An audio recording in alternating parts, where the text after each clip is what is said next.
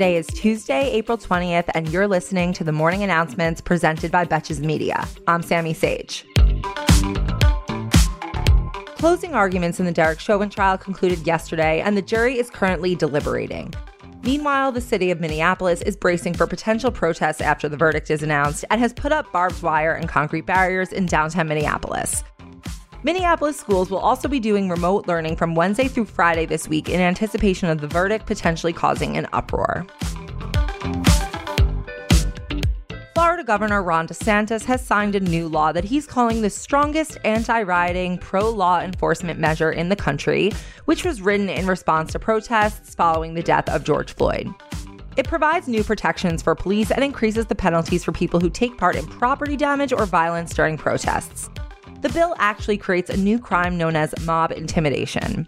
At the bill signing yesterday, DeSantis said, if you riot, if you loot, if you harm others, particularly if you harm a law enforcement officer during one of these violent assemblies, you're going to jail.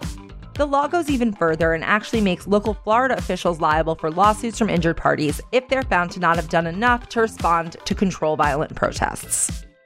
So this is the one time that Florida is not allowing complete lawlessness and chaos. Got it. New York State Attorney General Letitia James has opened an investigation into Governor Andrew Cuomo's use of state resources to complete his recent book about New York's battle against coronavirus. The investigation follows a March 31st report in the New York Times and subsequent reporting that detailed how junior staff members and senior aides worked on the book, though Cuomo has insisted that any work done by government employees was voluntary, allowing that some minor work may have been incidental. But is it really voluntary if your boss, who's known for making dartboards of his political enemies, can fire you if you say no? Yesterday, federal judge Timothy Kelly revoked bail for two leaders of the Proud Boys, Ethan Nordine and Joseph Biggs, who have been charged for participating in the Capitol riot.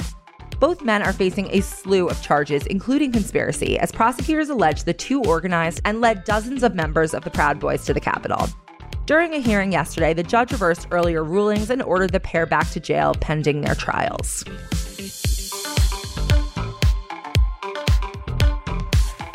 Now let's finish up with a few headlines that speak for themselves.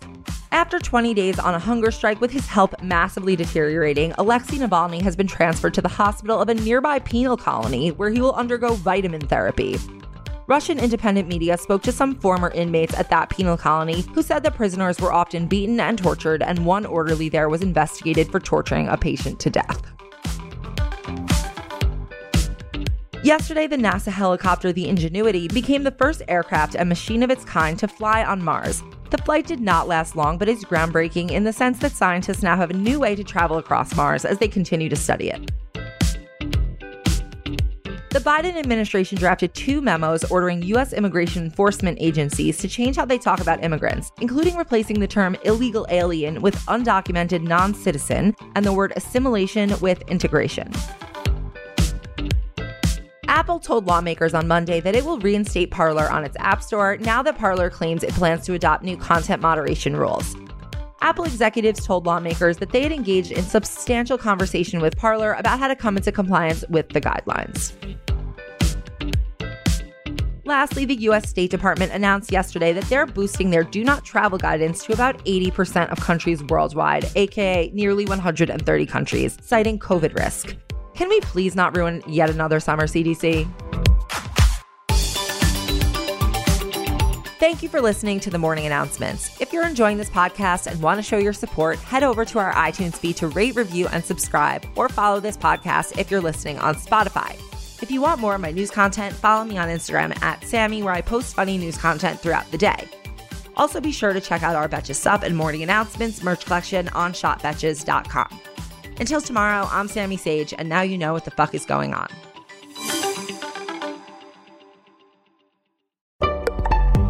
Betches.